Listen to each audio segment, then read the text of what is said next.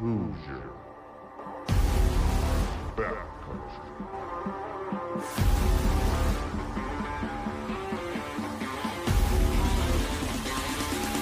It's time.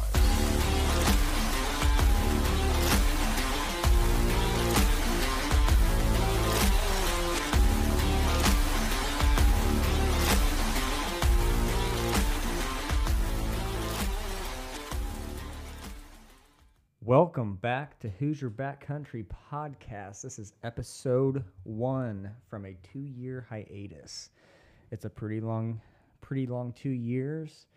For the new listeners, you probably have no idea who we are or what happened, but we've been around for a while. About 2 years ago, this was a full functioning podcast with 3 to 4 members usually. Me being one of them, Seth Whitaker, you probably know Cohen and Jeremy, kind of the founding fathers, I guess you can say, of the podcast. Had it going, everything was good, and then life just got in the way, I guess. Just between work and life, kids, everybody kind of understands that, I think, and we kind of turned it into a job, which we kind of didn't want to do to begin with, but it happened, and eventually we kind of one by one started dropping off, just got busy, and eventually closed the doors. Didn't really want it to happen that way, but that's what happened, which leads us to now. And a little backstory here. So if you go back, I can't remember what episode, probably 4, 5, 6-ish around there, we had a few guests on the podcast and asked them some questions, and they got on, had a good time. And one of them goes by Zach Brawner, and a working buddy of mine, union brother. And, you know, like I said, we work together, kind of friends and stuff outside of everything. So a fellow hunter. And so that's where we click a lot. And anyway, long story short, he approached me, I don't know, a few months back, and he's been on my rear about, you know, starting a podcast back up, or when are we going to? And I really didn't know if we were going to start it back up. But he's been on me about it, let's say. And so kicked it around, but there was other things we had to figure out too. So like I said, there was Cohen and Jeremy that was involved, and I didn't want to take anything away from them. So I contacted them. They're busy with their lives. Totally understandable. Totally get it. But I basically asked for their blessing to continue the Hoosier Backcountry, and they gave it. So here we are. And I want to introduce you guys to one of the new voices of Hoosier Backcountry, and that is Mr. Zach Brawner. What's going on, man? Not much. Glad to have you on. Appreciate it. So, yeah, so you've been on before, so you kind of know how it goes. We're just like we're a laid-back podcast, like kind of sitting around a bonfire, deer camp thing. Just the good old boys. Yes, good old boys that love the outdoors, hunting, fishing, loving every day. That's right, man. So, but yeah, glad to have you on. This is a cool new chapter of the book we're opening here. Yeah, for sure. We've talked before, actually, before we got on, kind of, you know, future episodes that we might hit on, and things we want to talk about, and kind of the direction we want to take this podcast, which is very exciting. Sure. But yeah, and if you listen to the trailer/intro that is posted before this, I kind of explained that, you know, we're not here to talk about how great of hunters we are. We're not. We're hunters just like everybody else. Yeah. We just enjoy it. We might give our opinions, tips, tricks, things that work for us, but we're not pushing that on anybody by any means. Doesn't mean it's right. Doesn't mean it's wrong. Right. And we don't want anybody to ever think we're like big white hunters and just, TV personalities, because Far from it. Far from it.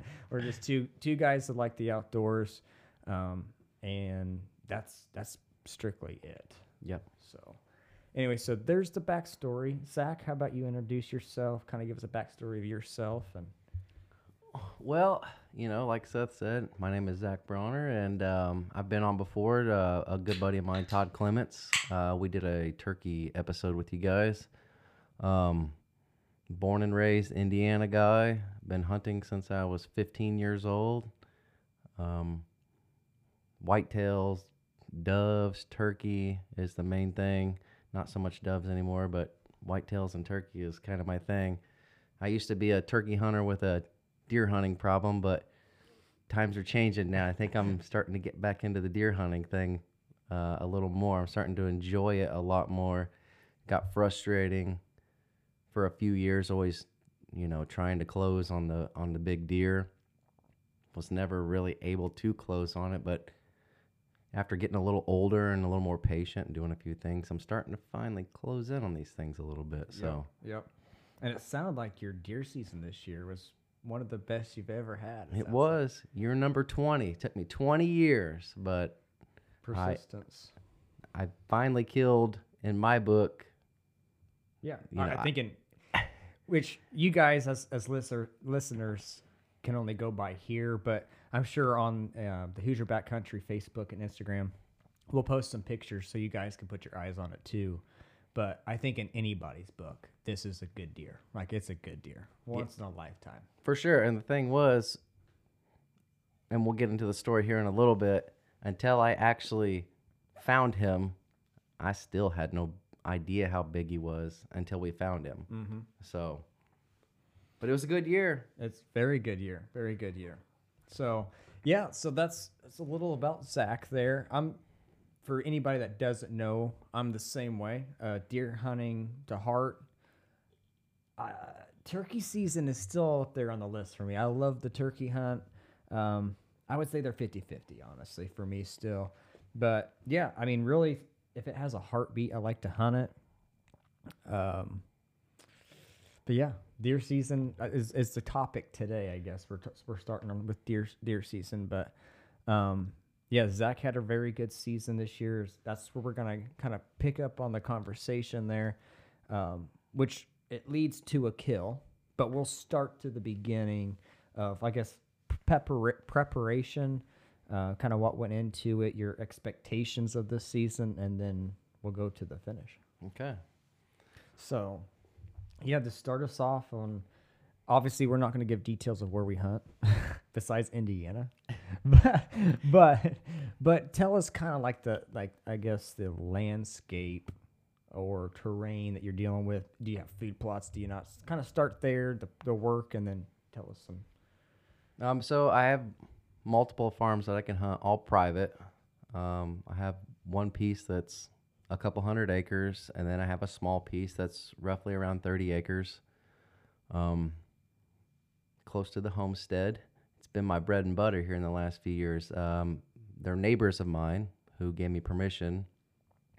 They're getting a little older. They have some fields and stuff. I do a lot of bush hog work for them, so they don't have to mess with any of that, and they pretty much say, this is your place. You do what you want. Right. They told me I could plant food plots and stuff like that, but working so much, it's hard to get back there and plant. So I just kind of bush hogged a lot of the fields, and I've hunted over there for about 5 or 6 years. So the 30 acre piece, I've had the big piece since I was 15 years old.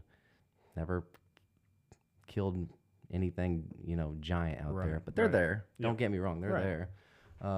But the house, I've been able to kind of manage it just a little bit more, kind of how I want things to go and how I feel like I can get the deer in there. And so this year, I'm fortunate that's close enough to my house. When I get off work, I can come home. I can, walk in, see my kids, see my wife, get dressed, get across the street, and get 2.5, 3 hours in for early season hunts. Right. It was very slow early season for me. I had a new guy that was wanting to get into hunting. I said, yeah, you come with me, you can film, you can come sit with me, just kind of enjoy it and see what it's all about.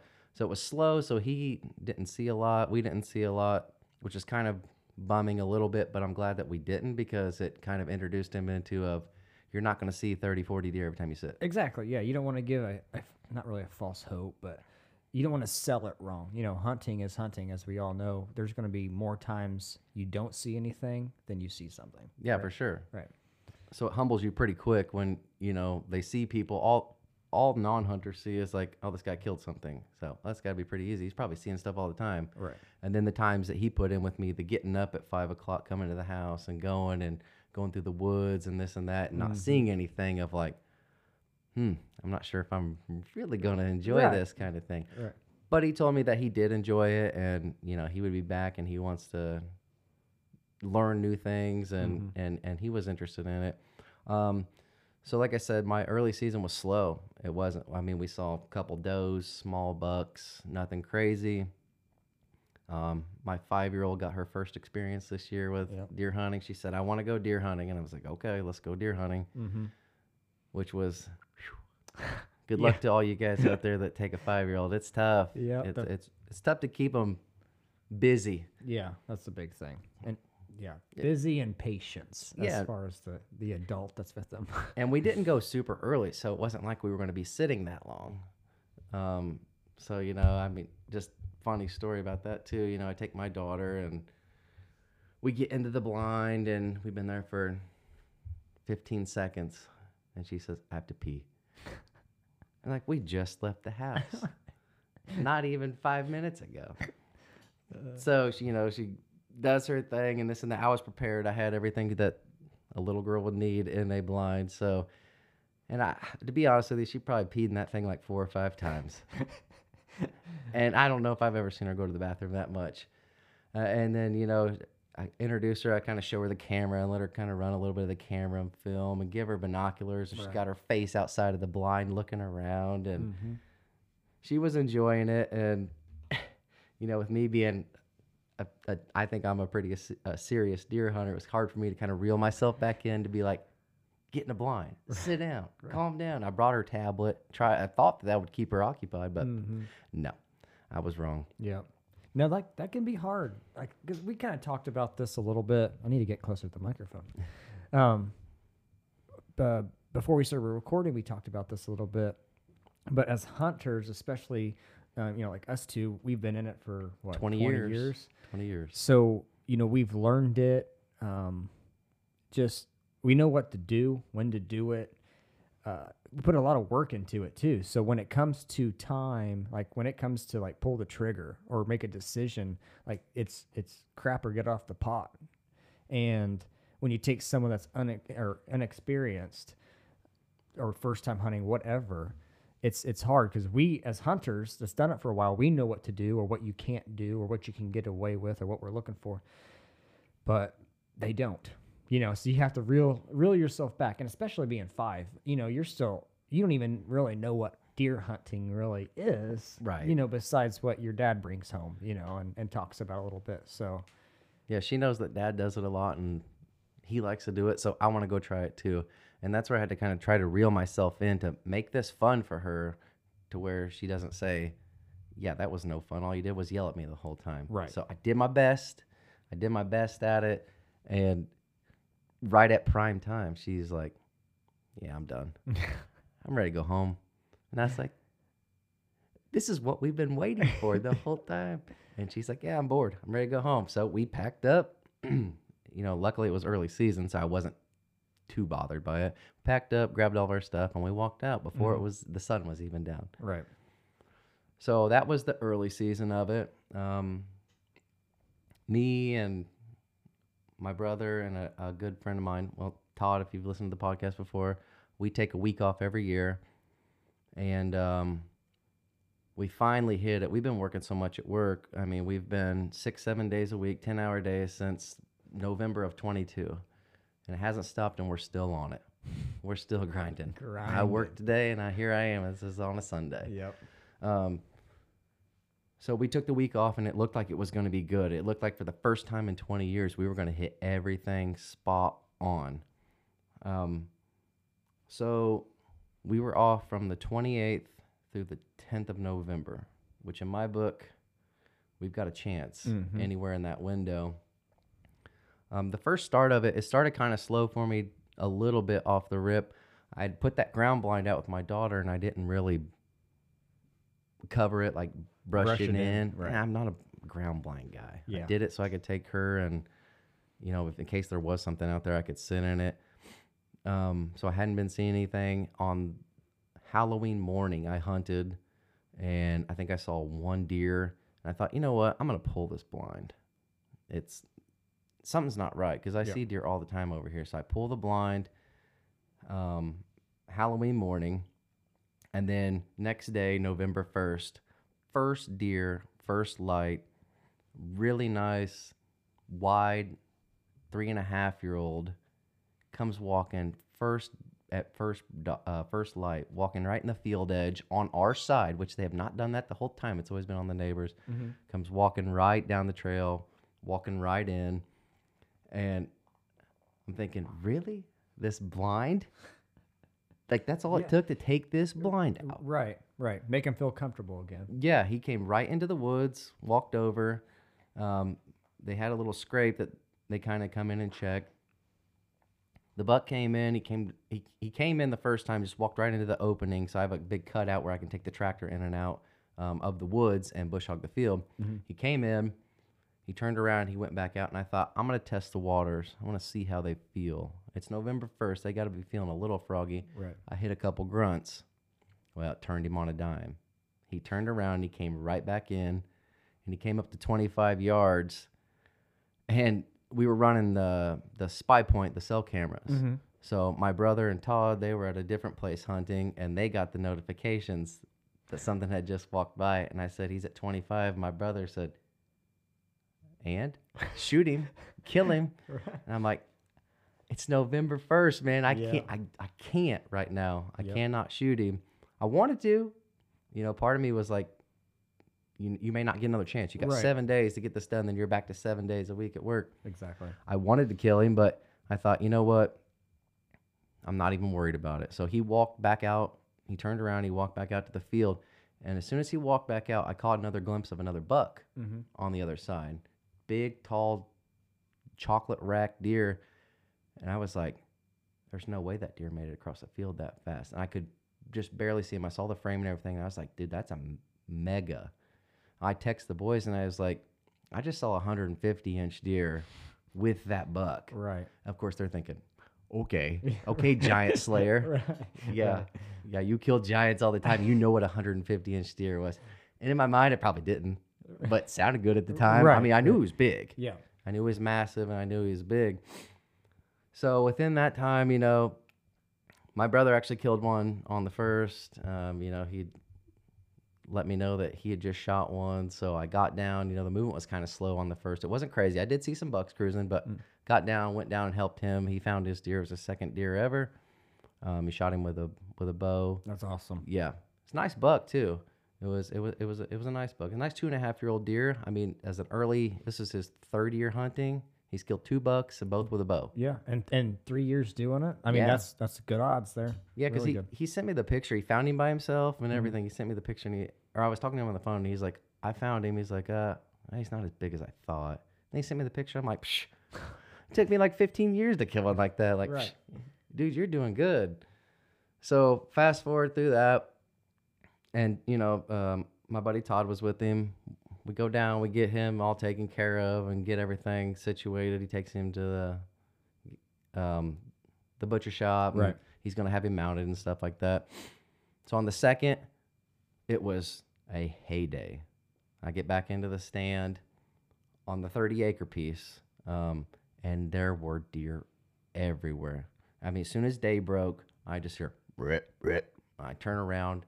And I'm like, oh, there's a mega out there. Different deer from what I saw on Monday night. Mm-hmm. I had the camera. I have this little Sony Handycam. That's how old I am. Thank you. Nothing new. No Ultra 4K. No, This is poor man hunting. Mm-hmm. So, but it still does a good job. Right. And I zoomed in with it, and I was like, oh my gosh. I knew this buck. I had pictures of him. Split G2s. He had split G2s on both sides. And I thought, well, okay, he's out there running does, and he was grunting, and there was this other little basket that was out there pushing with him. And I thought, well, if this deer comes in, yeah, it's It's a no done. doubter. Right. I'm going to shoot. And he actually did finally come into the woods, but he's about 75 yards. And I tried to grunt at him. No, he was more worried about running that little basket rack off. Excuse me. He was more worried about running that basket rack off than he was coming to my grunts. You know, he was kind of like staking his claim, like this is my area, this and that and the other. So I ended up seeing him that morning, went back out that night. I saw a couple deer, nothing big, just some, smaller 1.5-year-old bucks, a couple 2.5s that were cruising, just looking for does. Mm-hmm.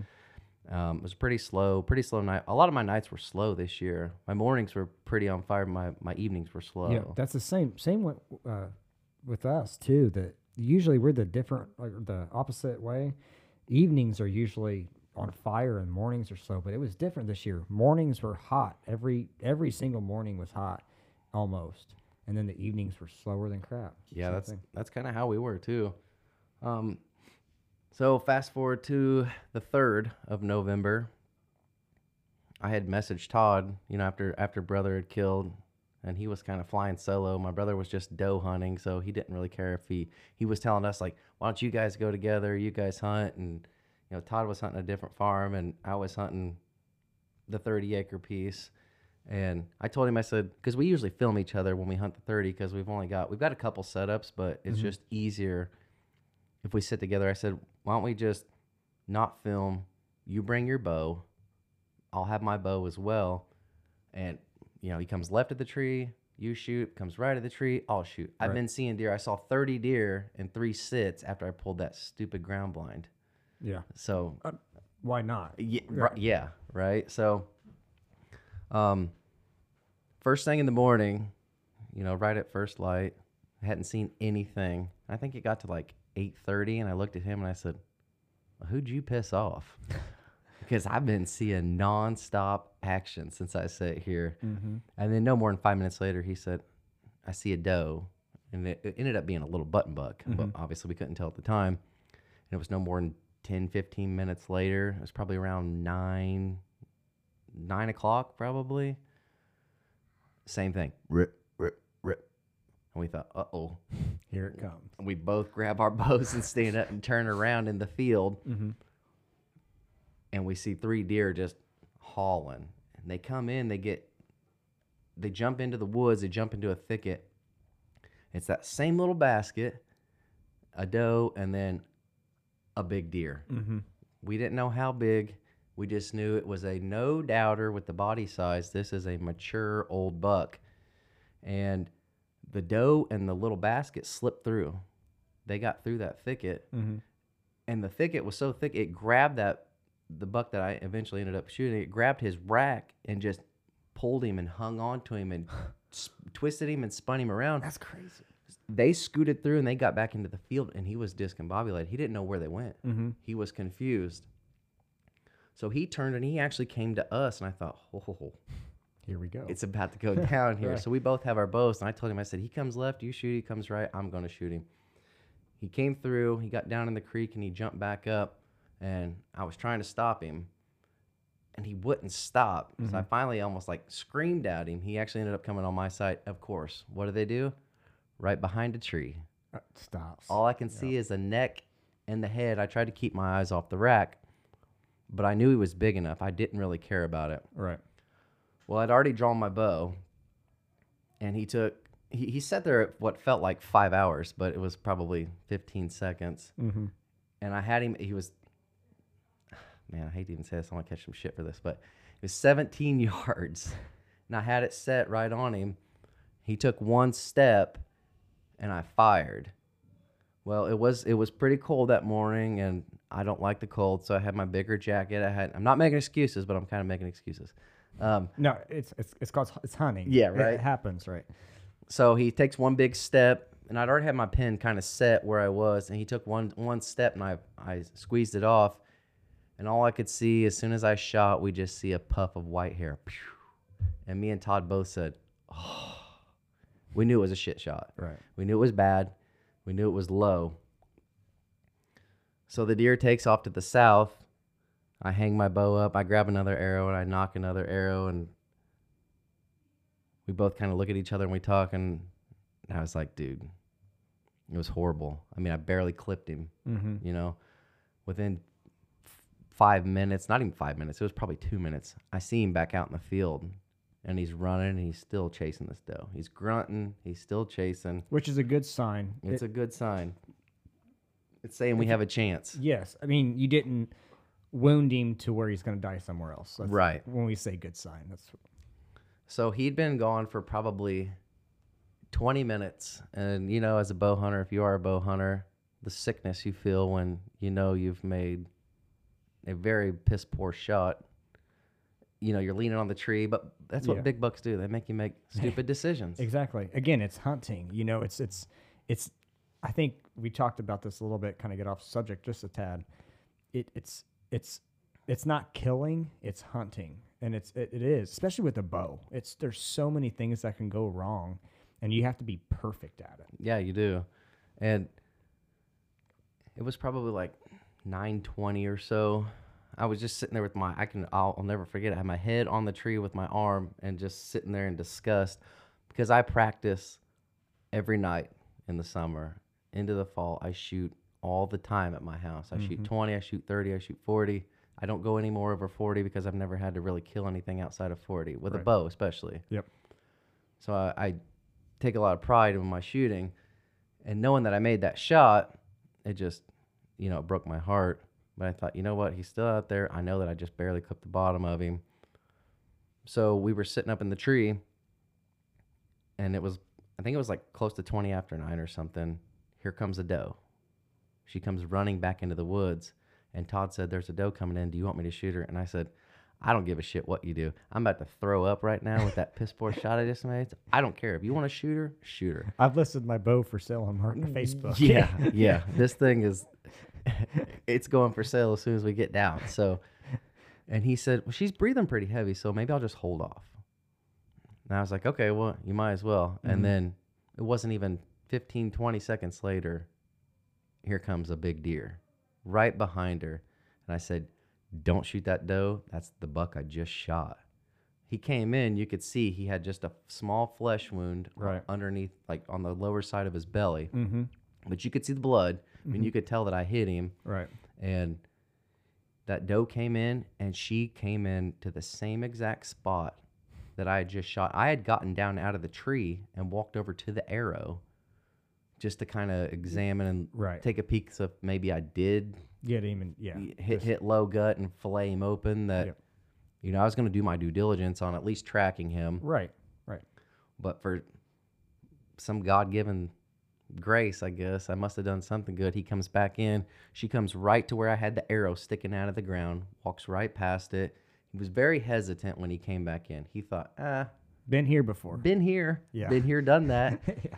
But he came out of the creek again, and I didn't range him. I didn't have time to range him, but I've hunted this stand for 5 years. I know everything within my inner circle.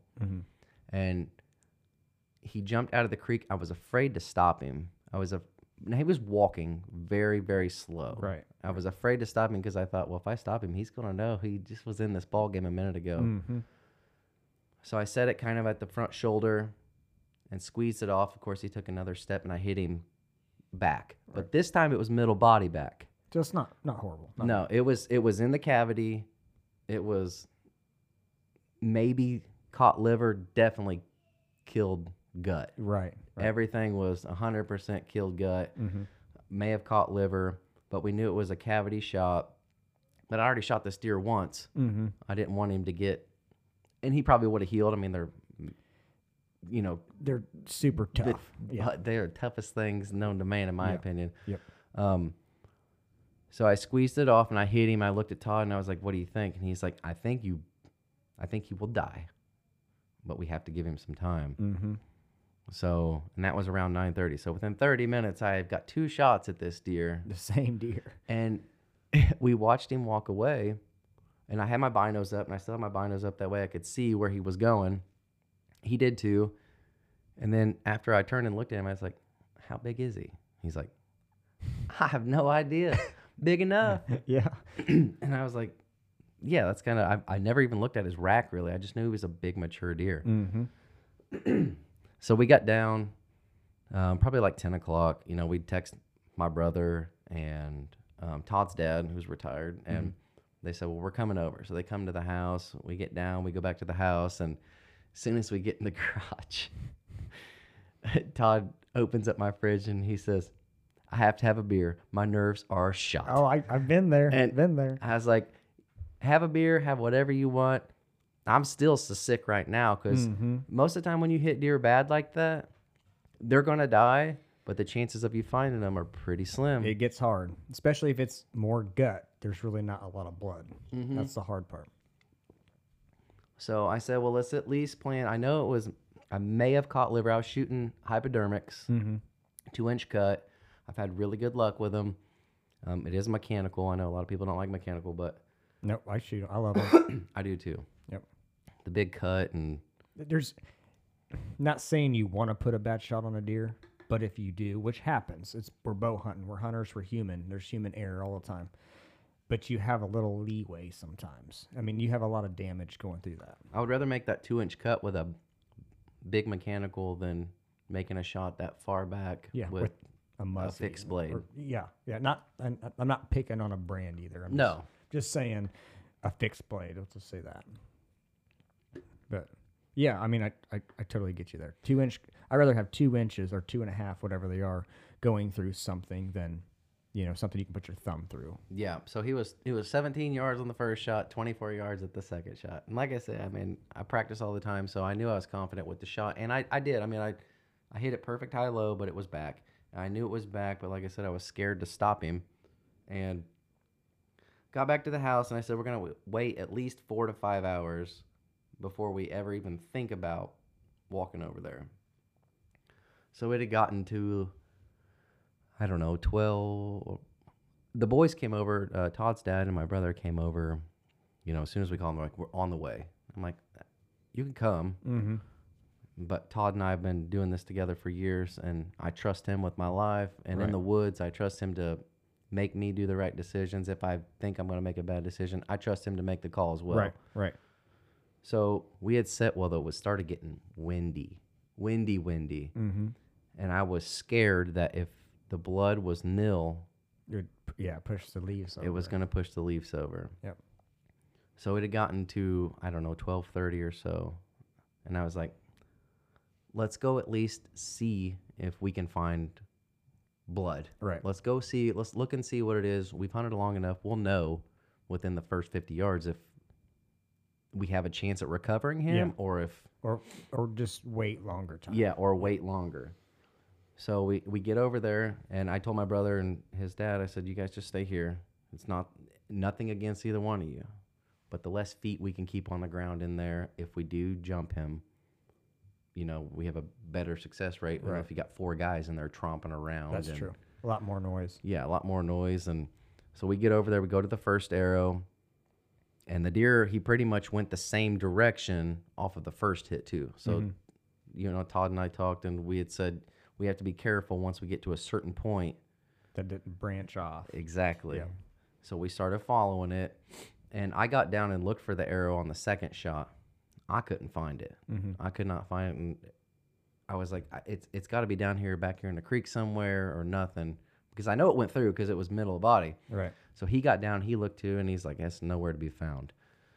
So we get down, we start trailing, and surprisingly, there's a lot better blood than I thought. We had tracked, and then I have some trails cut through, 4-wheeler trails, basically. And I've always heard that, when deer hit like that, they're going to follow the path of least resistance. Exactly. Yep. So this deer, he did the same thing. He went on the same trail to start, but he did cut across, and he made it to our 4-wheeler trails, and then he started walking on the trail. So we started going down the hill, and I was like, man, this is surprisingly a whole lot better blood trail than I thought it was going to be, because it was puddles. Nothing crazy huge puddles, but it was definite bleeding. Yep. We had tracked. We got all the way down to the bottom. I bet we were probably 350 yards or so from where I shot him, 350. We got down to the bottom, and then the creek is right there. I know You've always you hear people say They go to water. they go to water when they're hit. So this place has a natural spring on it. So this creek is always full of water, heading back to the south. So we got down to the bottom, and I said, I'm gonna stand on the last blood right here. And Todd started working to the north, and he's like, I got blood here.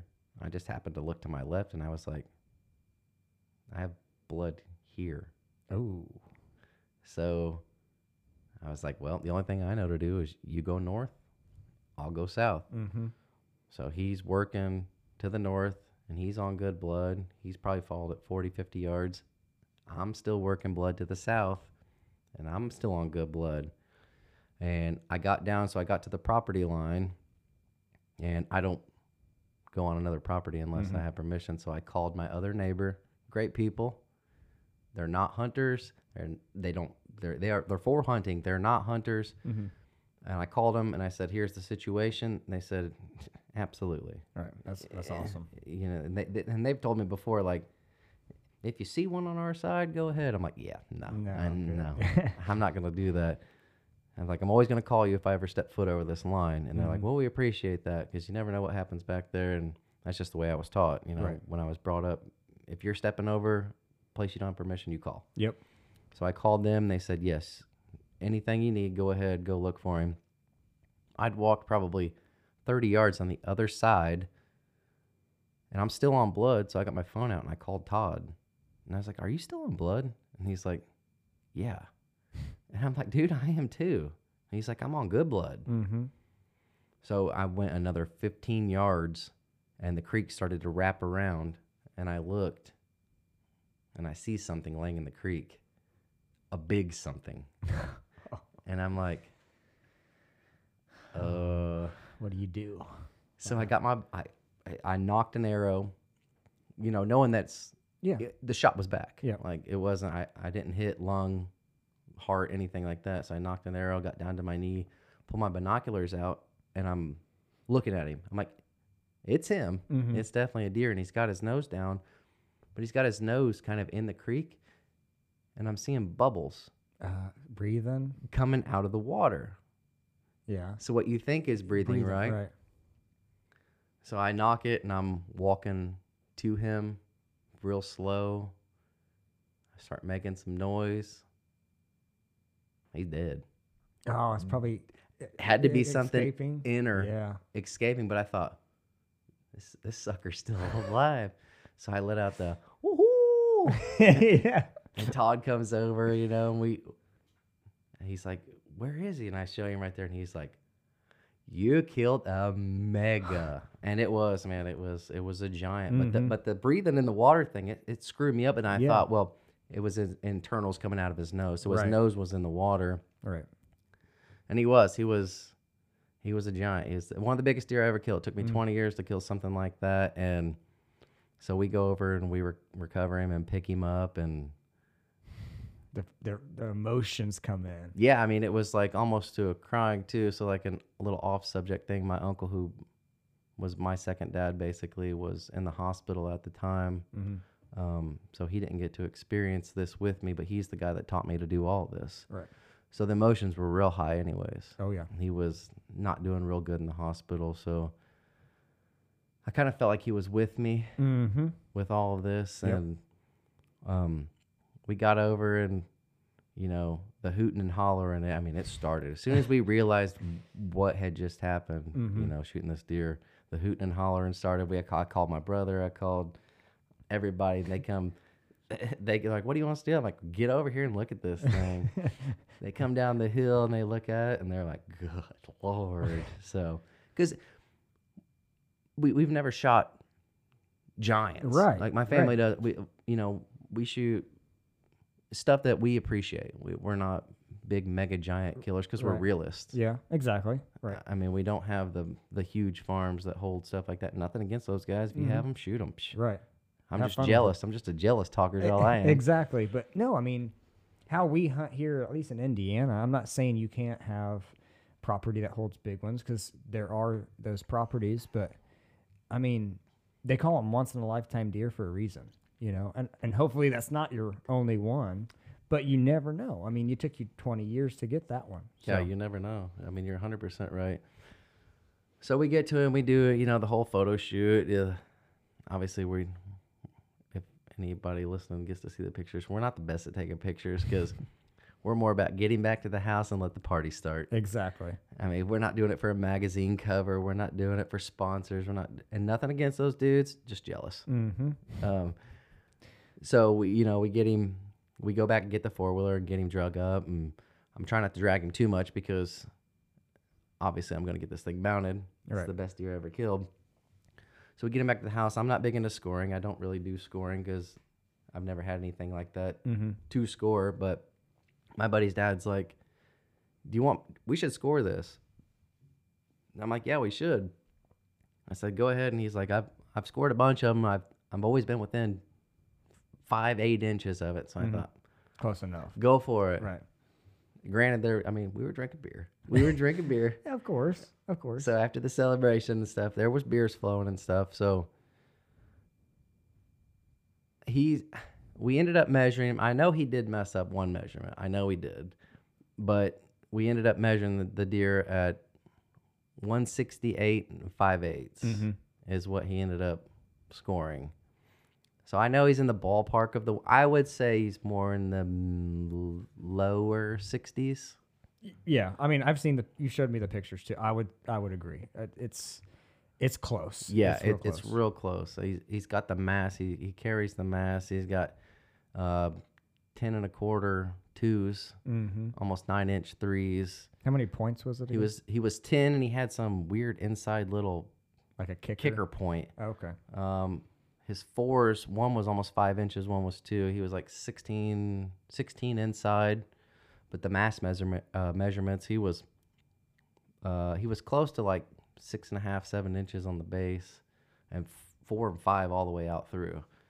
So he had the mass that carried through, and I know the pictures don't do it justice, but I'm going to end up getting him officially scored. Yep. So either we're just absolutely terrible at judging it, but once we know what the official score is, Yeah, we'll update it or however. And I told Zach this too. In hunting, which don't get me wrong, I think everybody when they kill a big deer, we want to get it scored. You want to know what it scores. That's part of it, right? But regardless, it's a trophy. It's a trophy for Zach. It's the biggest buck he's ever killed. Period. No doubt. So you're happy regardless. Now it's 100% way bigger than 130, but I'm just saying this for as an example.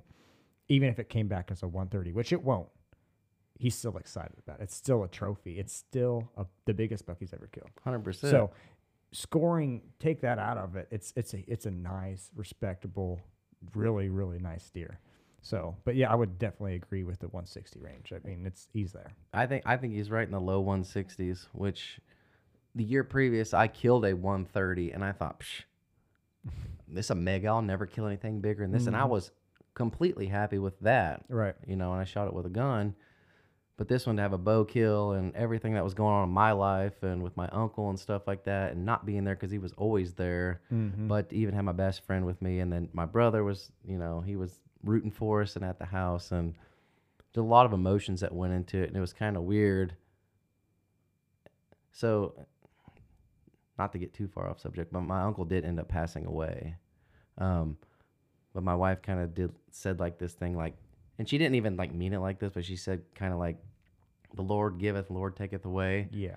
So to find this deer, but then we ended up losing him about a month later. Yeah, it was kind of, it's tough. It's tough. It is. So, I mean, but like I said, he's the one that showed me everything. So now I get to pass it on to my brother. He's a new hunter. He's a new beginning hunter. So everything he showed me, I get to show him now. So it's not like he's gone, but he's always with us. But that's the thing about hunting, man. It's not even about the killing most of the time. It's about, he got you started in it. Yep. He passed down his knowledge and his experiences to you.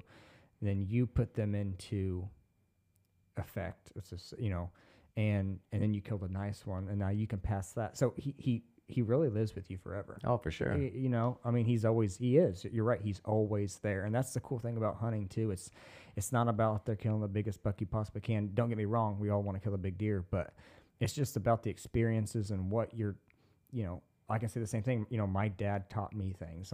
So when he goes one day, I still have a piece of my dad, you know, to enjoy and use and then pass to my son and so forth.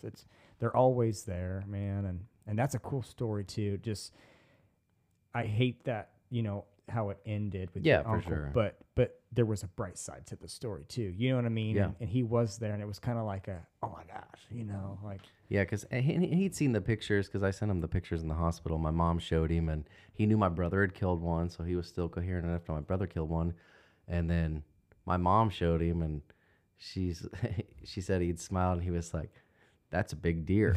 Yeah. So he was still around to know that there was big deer, and then she'd said, Zach killed one. He said, "What? I thought Josh killed one." And she said, "They both did." And he's like, "Really?"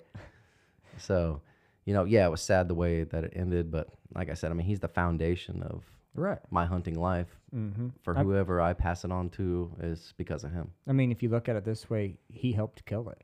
Oh, yeah. I mean, it's his deer too, which is a cool thing. I mean, you guys did it together. Yeah, you know? for sure. Because when I first started, it wasn't kind of how it is now, and it's no knock on how it is now. Whatever, do whatever you guys want to do. But when I first started, it was compound bow. You have to prove to me you can hit a pie plate with 5 arrows at 20 yards before you step foot in the woods. Oh yeah, same here. That's how it was, and it wasn't because crossbows weren't legal when I started. It was for handicap or disabled people. If they had them, I don't know when. I don't know. Early 2000s. Yeah. So I'm not real sure. I guess maybe they had them, but not to the extent they are now. Right. Exactly.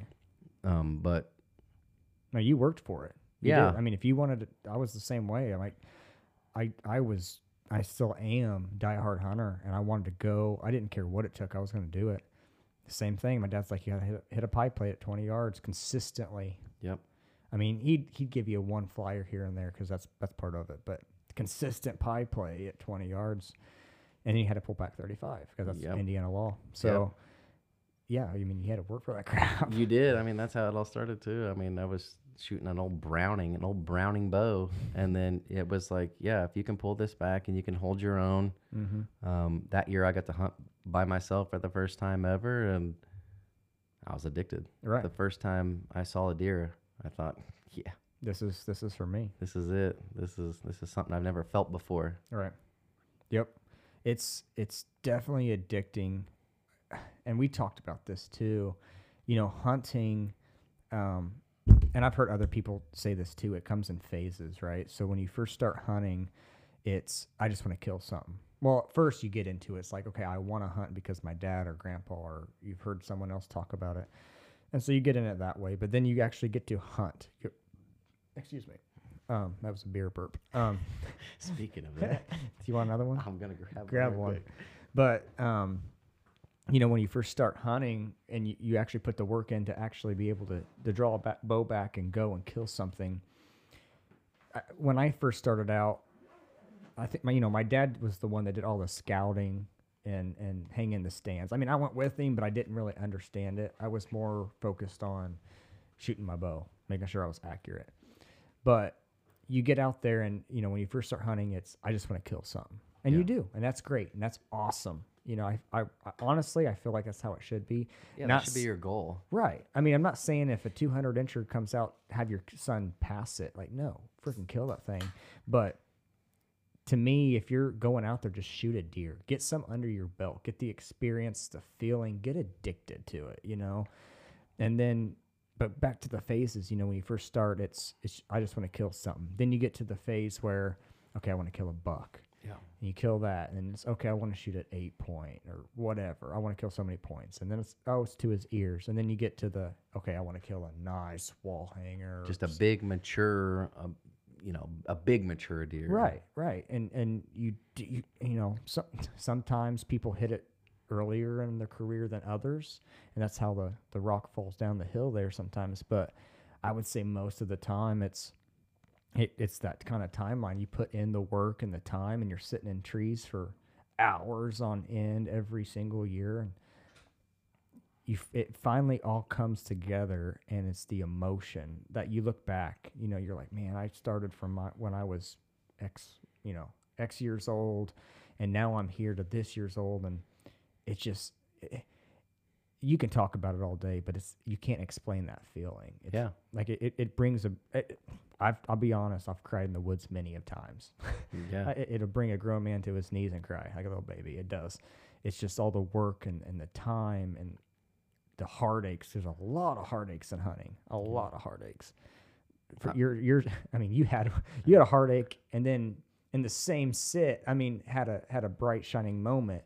But there was more heartaches than that in your career, I'm sure. Oh, for sure. I mean, yeah. I mean, I can remember. I think I was like 27. Had a pretty rough year, pretty rough summer. Had a heat stroke, and from the time of like, I may not even make it back to the woods, to getting to sit for the first time, and I pulled a double off with my muzzleloader, and then same thing. I did cry. It's the first time I've ever cried in the woods, but I thought, what a blessing to overcome all the crap I just dealt with for the last few months, and to be rewarded, and just it's the best thing, man. It is. And I mean, we're both, God-fearing individuals too, and believe that way. And I'm not saying you have to believe whatever, you can believe whatever, but we believe how we believe. We believe there's a God, and I do. I think God likes hunting sometimes. You know what I mean? Sometimes he can reward you, and sometimes he can humble you real quick. Oh, the humbling happens a lot more than you would like, but I'm glad it happens too. For sure. It makes you a better hunter, helps the patience, and then it does make the good times that much better, man. Yeah. Like when it finally happens, you're like, holy crap. Yeah. Like what happened? And it's weird because, like your story, I could tell you stories. Like a lot of people that I know that hunt, they have those stories where when it finally pays off, it's never like, oh, he came in 20 yards, I shot him, he dropped dead right there, it was easy peasy. No, it's usually like something chaotic. It's a shit show. Yes. Like you're up here, and then you're down here, and you're up here, and you're down here, and then you find him, you're like, oh God, you get back up here again. It's always that, but it's hunting, and that's where it's addicting. It's Christmas every time you step foot in the woods. Because you never know, man. You never know. And any time, I mean, you just never know. That's why we go. Right. I know a lot of people go for different reasons, and a lot of people, they go for the meat and they want to shoot does and this and that. But I mean, I want to kill a big deer. Yeah. I mean, most people they do it to kill a big deer, and that's great. Absolutely, it's awesome. Absolutely, it's great. I mean, I also am cool with you if you're a second year hunter and you shoot a fork horn, don't be embarrassed. Right. Even you still killed him. Even a seasoned hunter who's hunted for 50 years shoot a fork horn. My only thing I would say about that though is if you do that, you better be excited and happy for that animal. Yeah, for sure. That's the only thing. Like after 50 years, yeah. Yeah, I mean, that's the big. I don't care what size buck you shoot. I want everybody to go out there and enjoy the outdoors and get those feelings and make memories with friends or loved ones, family members, whatever. Just make the memories. That's all I really care to anybody to take away from hunting. For sure.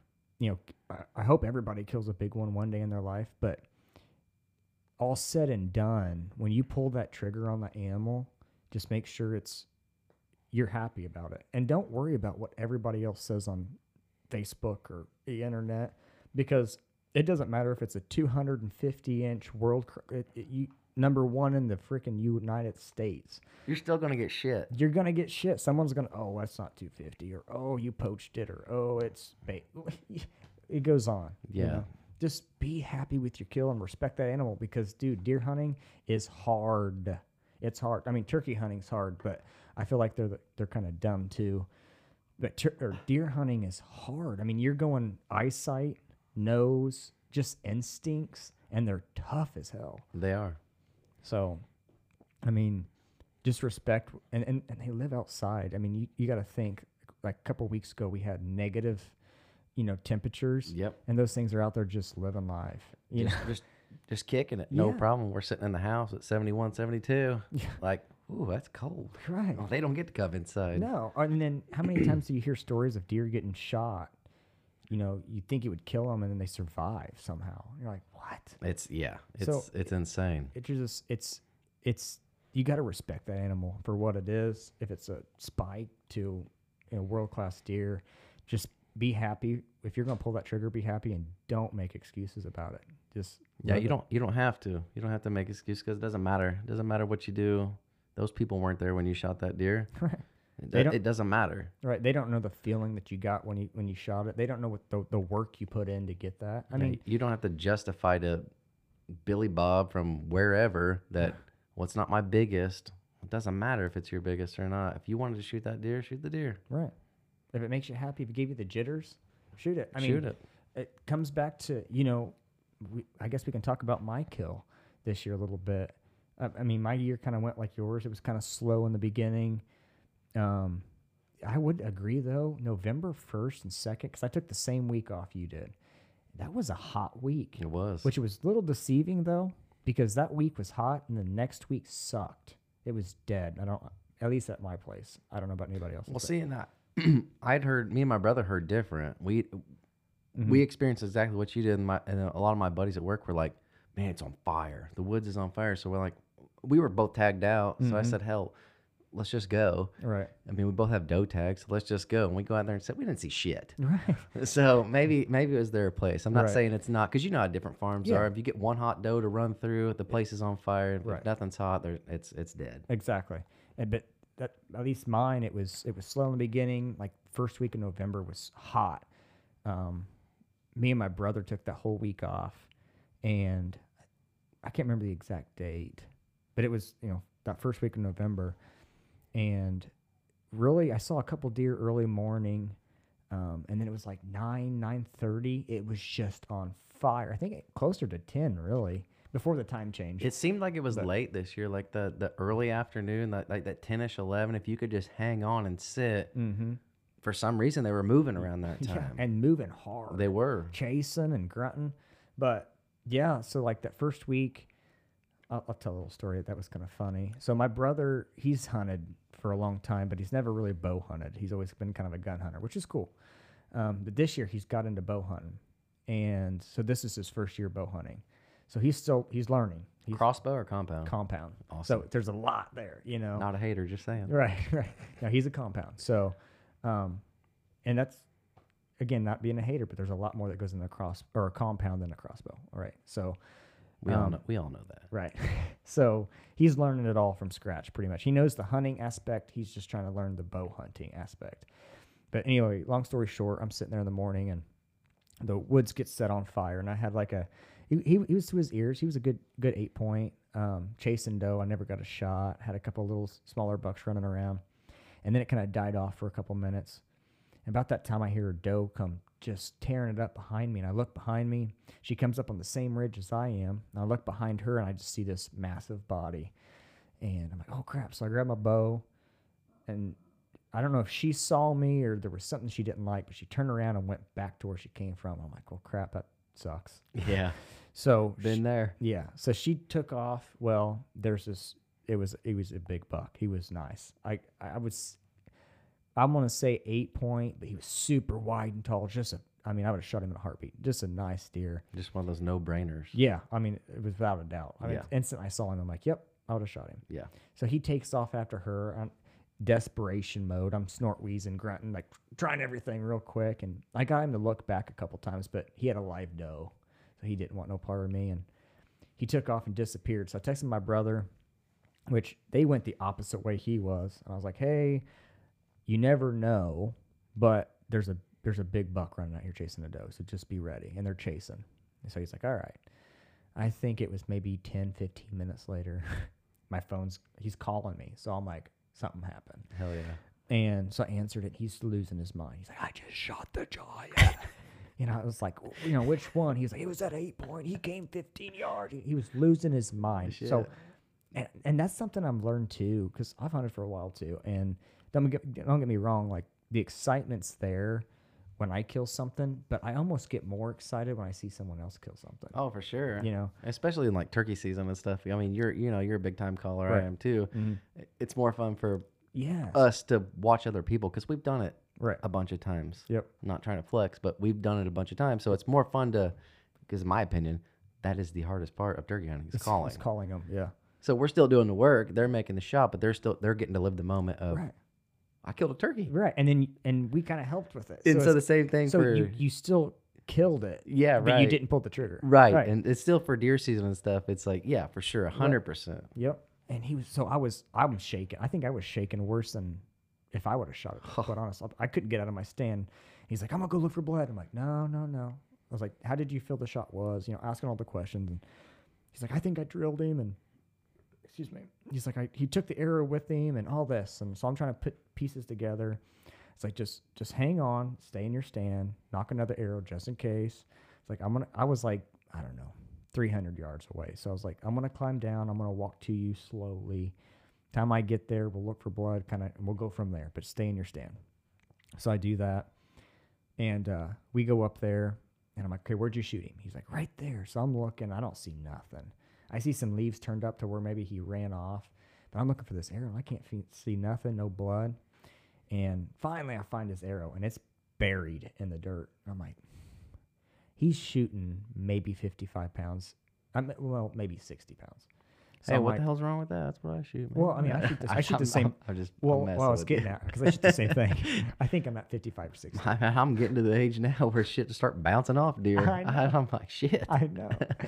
But so I know he shoots no more than 60, but this arrow was buried to the fletching, and it wasn't wet. It was a pretty dry day. Yeah. And I'm like, if he shot the deer and it went through, it's not going to be, I don't think it would be buried that much. So that was my first indicator. I grabbed the arrow, and there wasn't a hair, wasn't a drop of blood, nothing.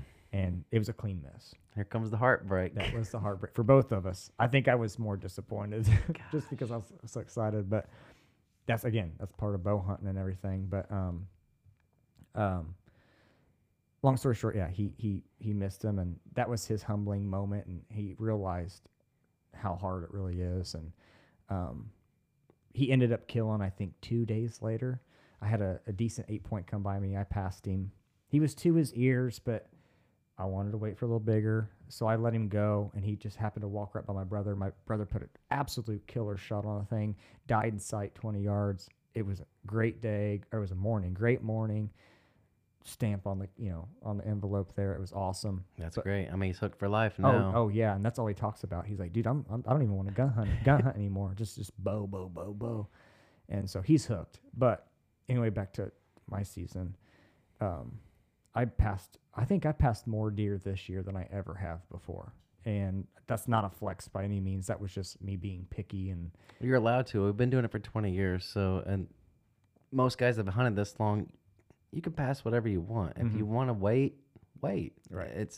You don't have to kill one every year. Right. If you want to do it for meat or whatever, shoot a doe. Most of us that have been doing it for 20 years, we're probably going to knock a doe off every year. Yeah. So if you want to wait, you're allowed to wait. Right. And I did. I shot a doe. I think it was the first or second week of season, October. So I already had that weight off my shoulder, but I want to shoot a buck with my bow. That's my goal every season. For I sure. want to shoot the buck with my bow. And so I passed a bunch, and there was one. It was a morning. It was a stand we never hunted, and early that morning I heard there was a scrape when I was walking, and I put some doe pee in it. And I don't do this just because I've heard stories, but I put some on my boots, and then I walked in. And that morning I heard grunting, and this buck, I couldn't get a really good look at him, but I could tell he was a shooter. But he was coming in, and there was like 5 does behind me, and he got on them and chased them away. And then, I don't know, an hour later, another one came in, and it was a half rack. And he would have been, I would say, if he had the same side as the one he had, it would have been a good 8-point to his ears. But he came 15 yards, bedded down, and then he got back up, and 15 minutes, dude, he was 10 yards maybe. And I'm not going to lie, I had my bow in my hand, and there was a couple times I put tension on it. I was like, ugh, what do you do, And I ended up passing him, and for a little bit I regretted it.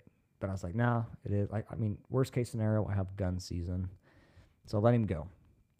And that was pretty, I seen some other deer the rest of bow season, but nothing really I wanted to shoot. So fast forward to gun season. Opening weekend, I was taking my girlfriend, and we got her first one. So that weekend was dedicated to her, and she shot that Sunday morning. So that weekend was taken up. that's another episode in. Oh yeah, we're gonna have her on for sure. Yeah, 'cause that I want to hear the real story. story behind all of it. Just It goes back to like me and my 5-year-old, Yes. which is probably like the same with you and her as a beginner hunter. right. You know, we've been doing it for so long that it takes a lot for us to reel back. And even though, you know, she's her age and my daughter's 5 years old, mentality wise as hunting, they're the same. Right. They're both beginners. Yep. Regardless if you're 5 or you're 35. Mm-hmm. So it's hard to reel it back when you've been doing this shit for so long. Right. Because you know what you're going to do in the moment. Mm-hmm.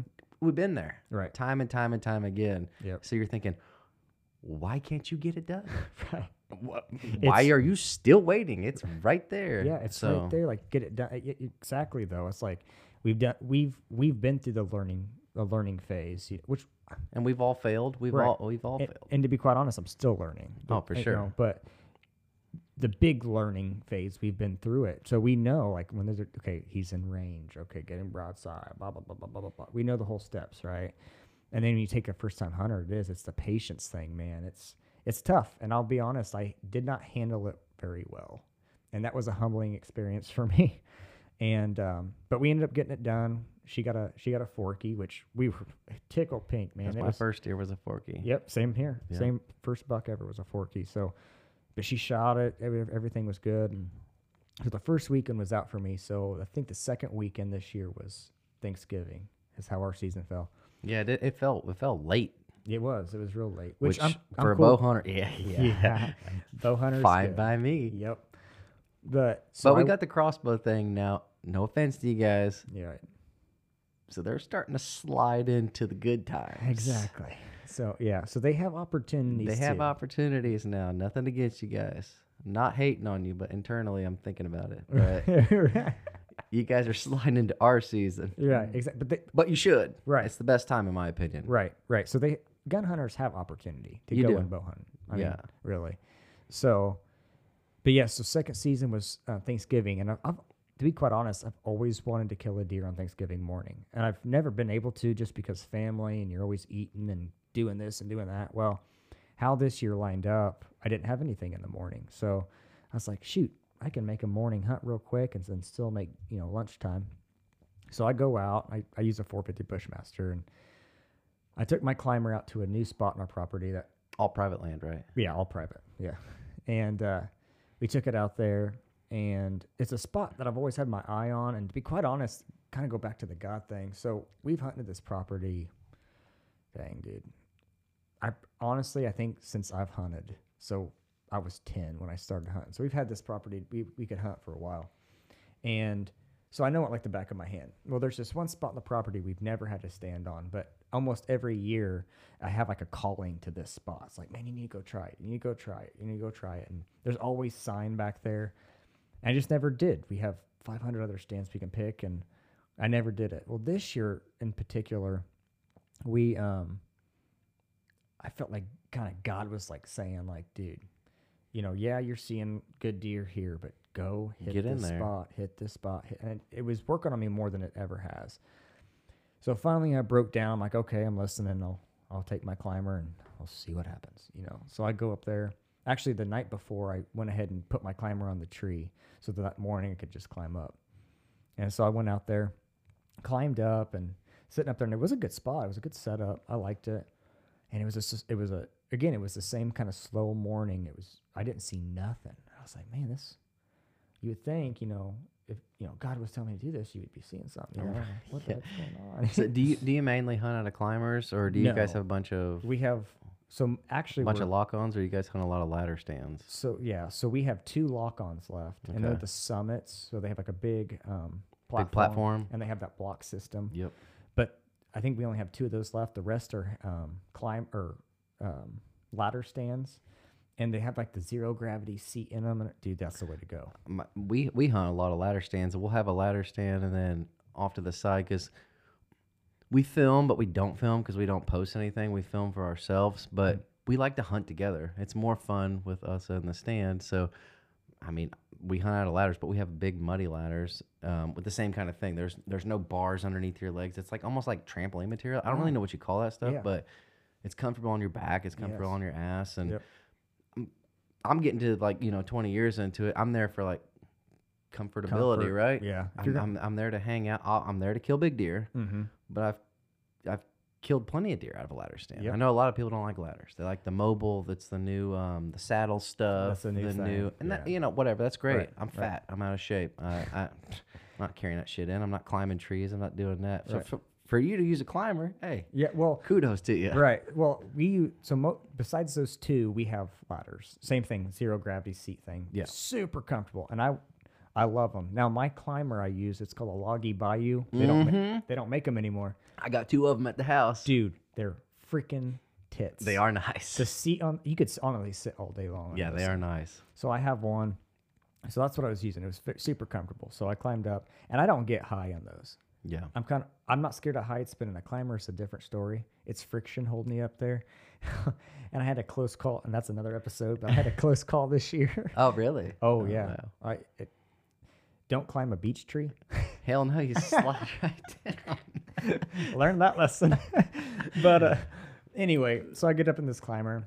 It was slow in the morning, and then about, 8:30, I look over to my right. I just see like the ass of a deer just in the thicket real briefly, walking away. And I was like, oh, crap, was it a doe, buck? I don't know. I was going to call at it. I'm like, no, I'll just sit here. And it went behind me. I stood for probably 10 minutes. Nothing happened. Ended up sitting down. As soon as I sat down, dude, I hear it bark, bark. I'm like, oh, God dang. So I stand back up, grab my gun, and turn around, and then hell broke loose, dude. It was just ruckus and crashing and leaves and twigs snapping. I'm like, my gosh. Here comes this doe hauling ass right underneath of me, and kind of jumps into this thicket, and here comes a basket rack right behind her. I was like, well, I'm not shooting him. It's the old basket racks that Yeah. can get them up, huh? Yeah, they do, because they don't know. They're just chasing. Yeah, that's maybe their first year of getting after it. Right. I'm with them. So he was on her, and then so I'm like, well, crap. That was probably who I heard grunting, And so I went from the top of the mountain to the bottom, and then he came past me, and he stopped by her, but I still heard grunting behind me. I'm like, oh, okay, here we go. So here comes this other buck, and he comes running in, and it was that 8-point half rack. I'm like, I thought I passed him, Bo. And he stopped at 15 yards broadside forever again. Snort wheezing. He ran that basket rack off I don't know how many times, but he was snort wheezing, just tearing up, snot coming out of his nose, breathing hard, tongue hanging out. And I'm like, dude, what do you do? Yeah. I mean, I almost shot him with my bow, but the one thing in my head was it was a half rack, and nothing against him, but you want that full set. You do want the full set. And so I looked at him, which I did look, and he broke off, so that's why he was a half. It wasn't like he was just deformed. He broke it off. So I'm like, well, he's still at least an 8. And he was to his ears. He was a nice deer. And I pulled my gun up, and I'm like, nah. I pulled my gun up. Nah. It's like, Seth, whatever you do, you better be happy with this shot. Like, I don't want, like I said, I just preached it. So, like, if you're going to take this deer, you better be happy with it. And the longer I looked at him, the longer I thought about it, I'm like, dude, I almost shot him with my bow. We're in second weekend of gun season. You got one week left before it starts getting hard. Right. And my dad was still hunting, so I was like, man, I kind of want to get him one. And I was like, nah, I almost shot him with my bow. It's gun season. He's a nice deer. I'm taking this thing. Yeah. Dude, I shot that thing. I've never seen a deer do this either. But I shot him, and he got on back, his 2 back feet, like stood like a human, jumped straight up in the air, landed on his back, and his horn got stuck in the ground, and he just sat there kicking. I'm like, what the frick just happened, The doe I shot this year did the same thing. Mm-hmm. I shot her with my 44. She didn't drop like that, but she went straight on her back legs, and I thought, what the hell? I have never seen a deer do that. Right. Straight on her back legs, straight up. She took 2 hops, and it was done. Mm-hmm. So, yeah, we got a whole lot of similarities here with some weird shit going on this year. But I've never seen, he got on his back legs, jumped straight up in the air, which, deer can jump. Yeah. And then he did like a backflip, landed on his back, and his horn got stuck in the. That's crazy. Earth, and he just sat there and kicked. I was like, what the heck? Blood going everywhere. Yeah. Right. And that basket rack just stood there, and the doe just stood there like, what just happened? Yeah. And I'm like, oh my gosh, did that just happen? But all we did this year was give basket racks a bunch of favors. No kidding. We took the big boys down, and they're like, thank you, brother. Yeah, exactly. Appreciate you. That was easy one for me. Yeah. I did. He had a good morning for sure. Oh, yeah, I know that one because when I killed my buck too, after all the chaos and shit still happened, that when that doe came through, that little basket came back through, right through where I just killed it or shot him the second time, and not even 10, 15 minutes later, he found that damn doe and pushed her back through. And I thought, you're welcome. Yeah. Didn't know if I killed my buck or not yet, but I thought, you're welcome. You owe me in 2 years. Yeah. See you in 2 years, brother. Right, exactly. So, but yeah, the emotions kind of hit me too a little bit. Just, I got up to him and I worked hard this year for it. Yeah. I took more time off work than I ever have, and I spent more time, I think, in the woods than I ever have, and all that. When you're waking up early all the time, not trying to sound like a wussy, but I like to sleep in too sometimes. Shit, yeah. I mean, I'm as much as we work with what we do for our job, and like I was working, 7 days a week. I'd ran like 30, 40 straight this year. Right.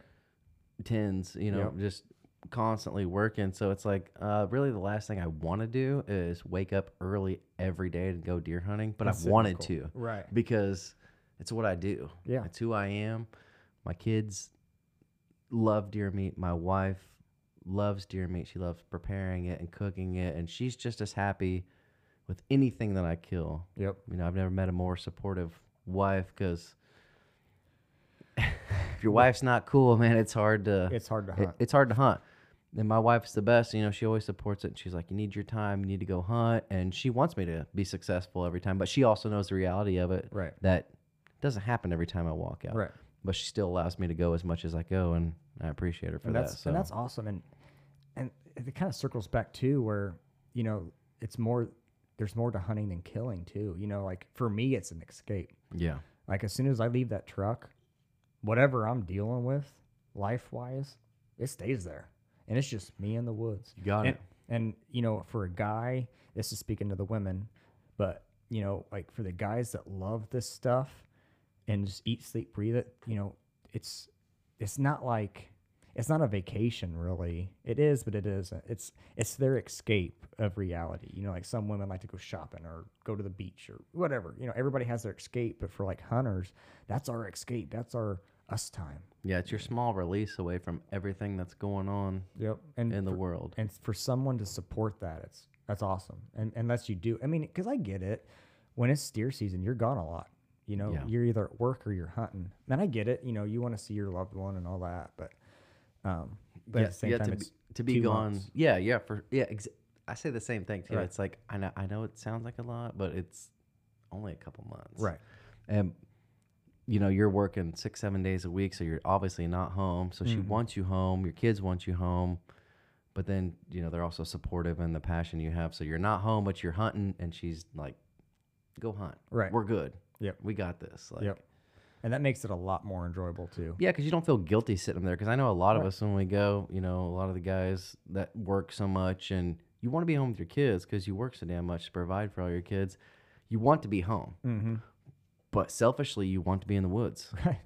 Because we're deer hunters. Right. Like we're hunters. We want to be in the woods. We want to kill stuff. We And want to be in the woods. Right. And it does provide for the family. Like, because we eat deer meat we eat it a lot too. Oh, we eat it. My kids would rather eat deer meat than cow. Yeah. Yeah. They really would. Yeah, and this money it saves. I spend a lot in deer hunting stuff.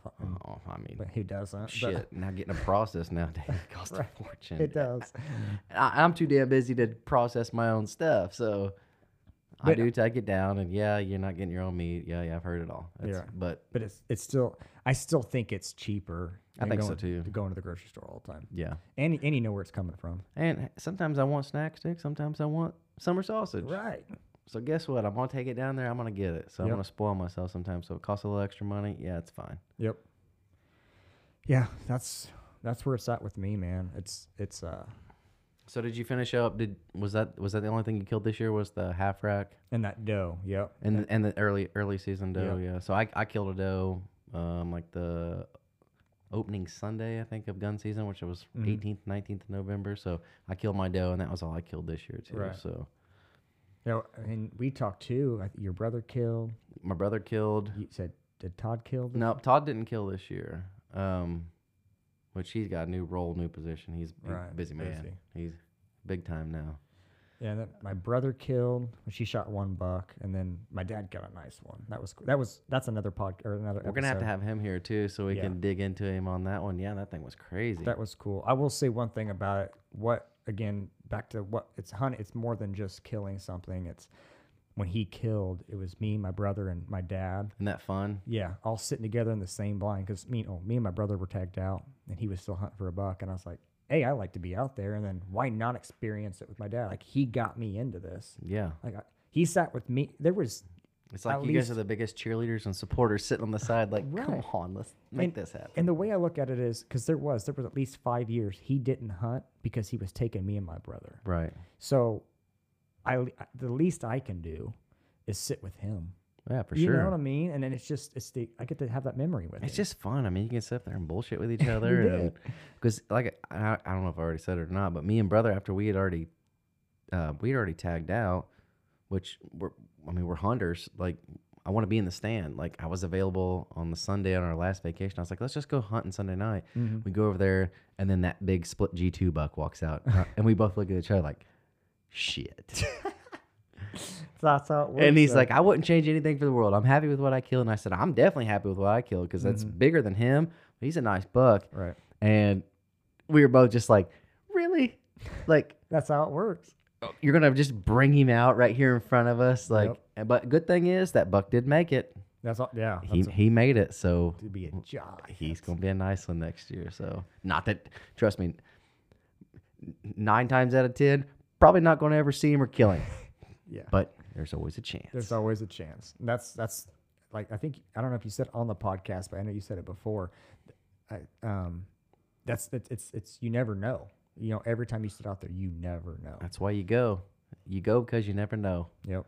Because it can happen at any time. Any time. You know, when everything's slow and quiet and nothing happens, and there he is. Yep. I think emotions flow Oh, yeah. and you lose your mind. Absolutely.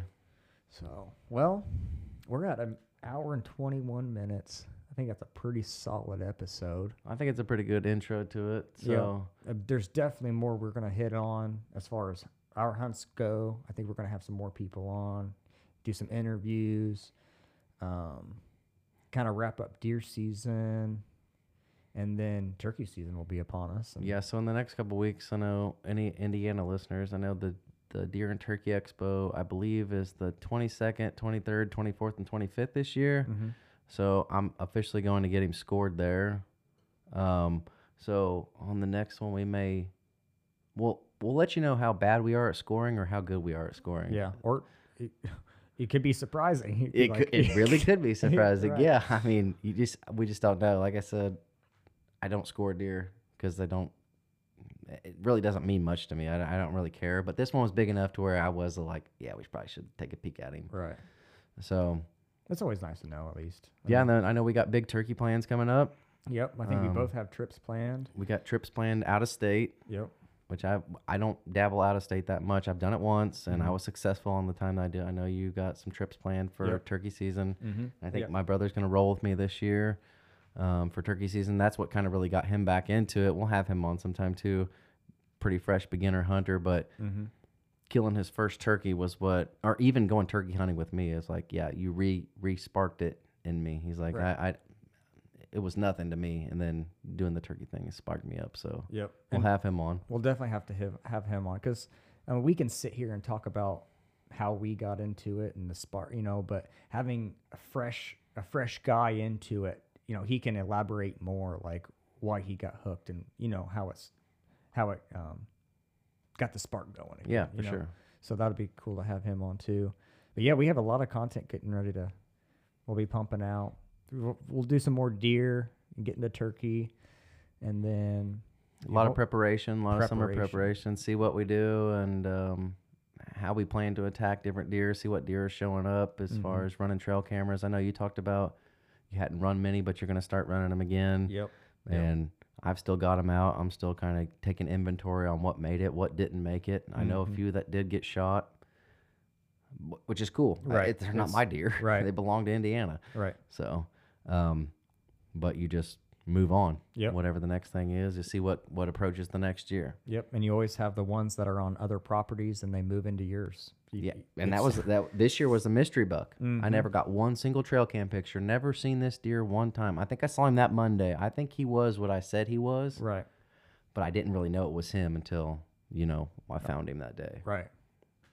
Yep. So you always have those two. So Gotta love them. It's part of it. I love it. It is. I love it. So, well, we're going to wrap this up and call it a episode. Thank you guys for listening and staying with us for an hour and 24 minutes, which I think most of our episodes are going to be this long, about an hour and a half-ish. Sure. So, but we got more content coming to your guys' way. We will post this on our Facebook and Instagram, letting you guys know what's up.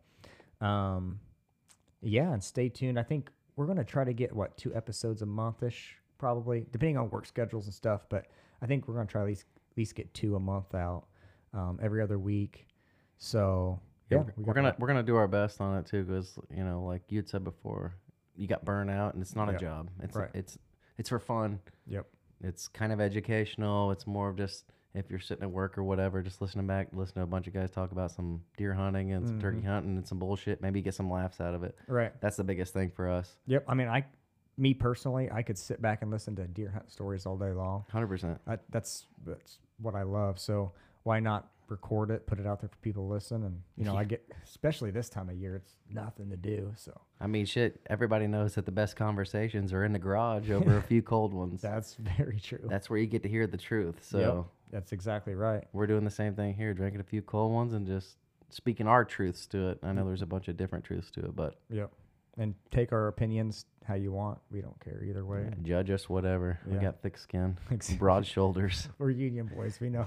Yeah. We can take it, trust us. Yeah, you can say what you want, but I'll still sleep. Right. Just like a baby. Yeah. So. All right. Well, again, thank you guys all for listening, and stay tuned for episode 2. Appreciate you guys. Peace. Later.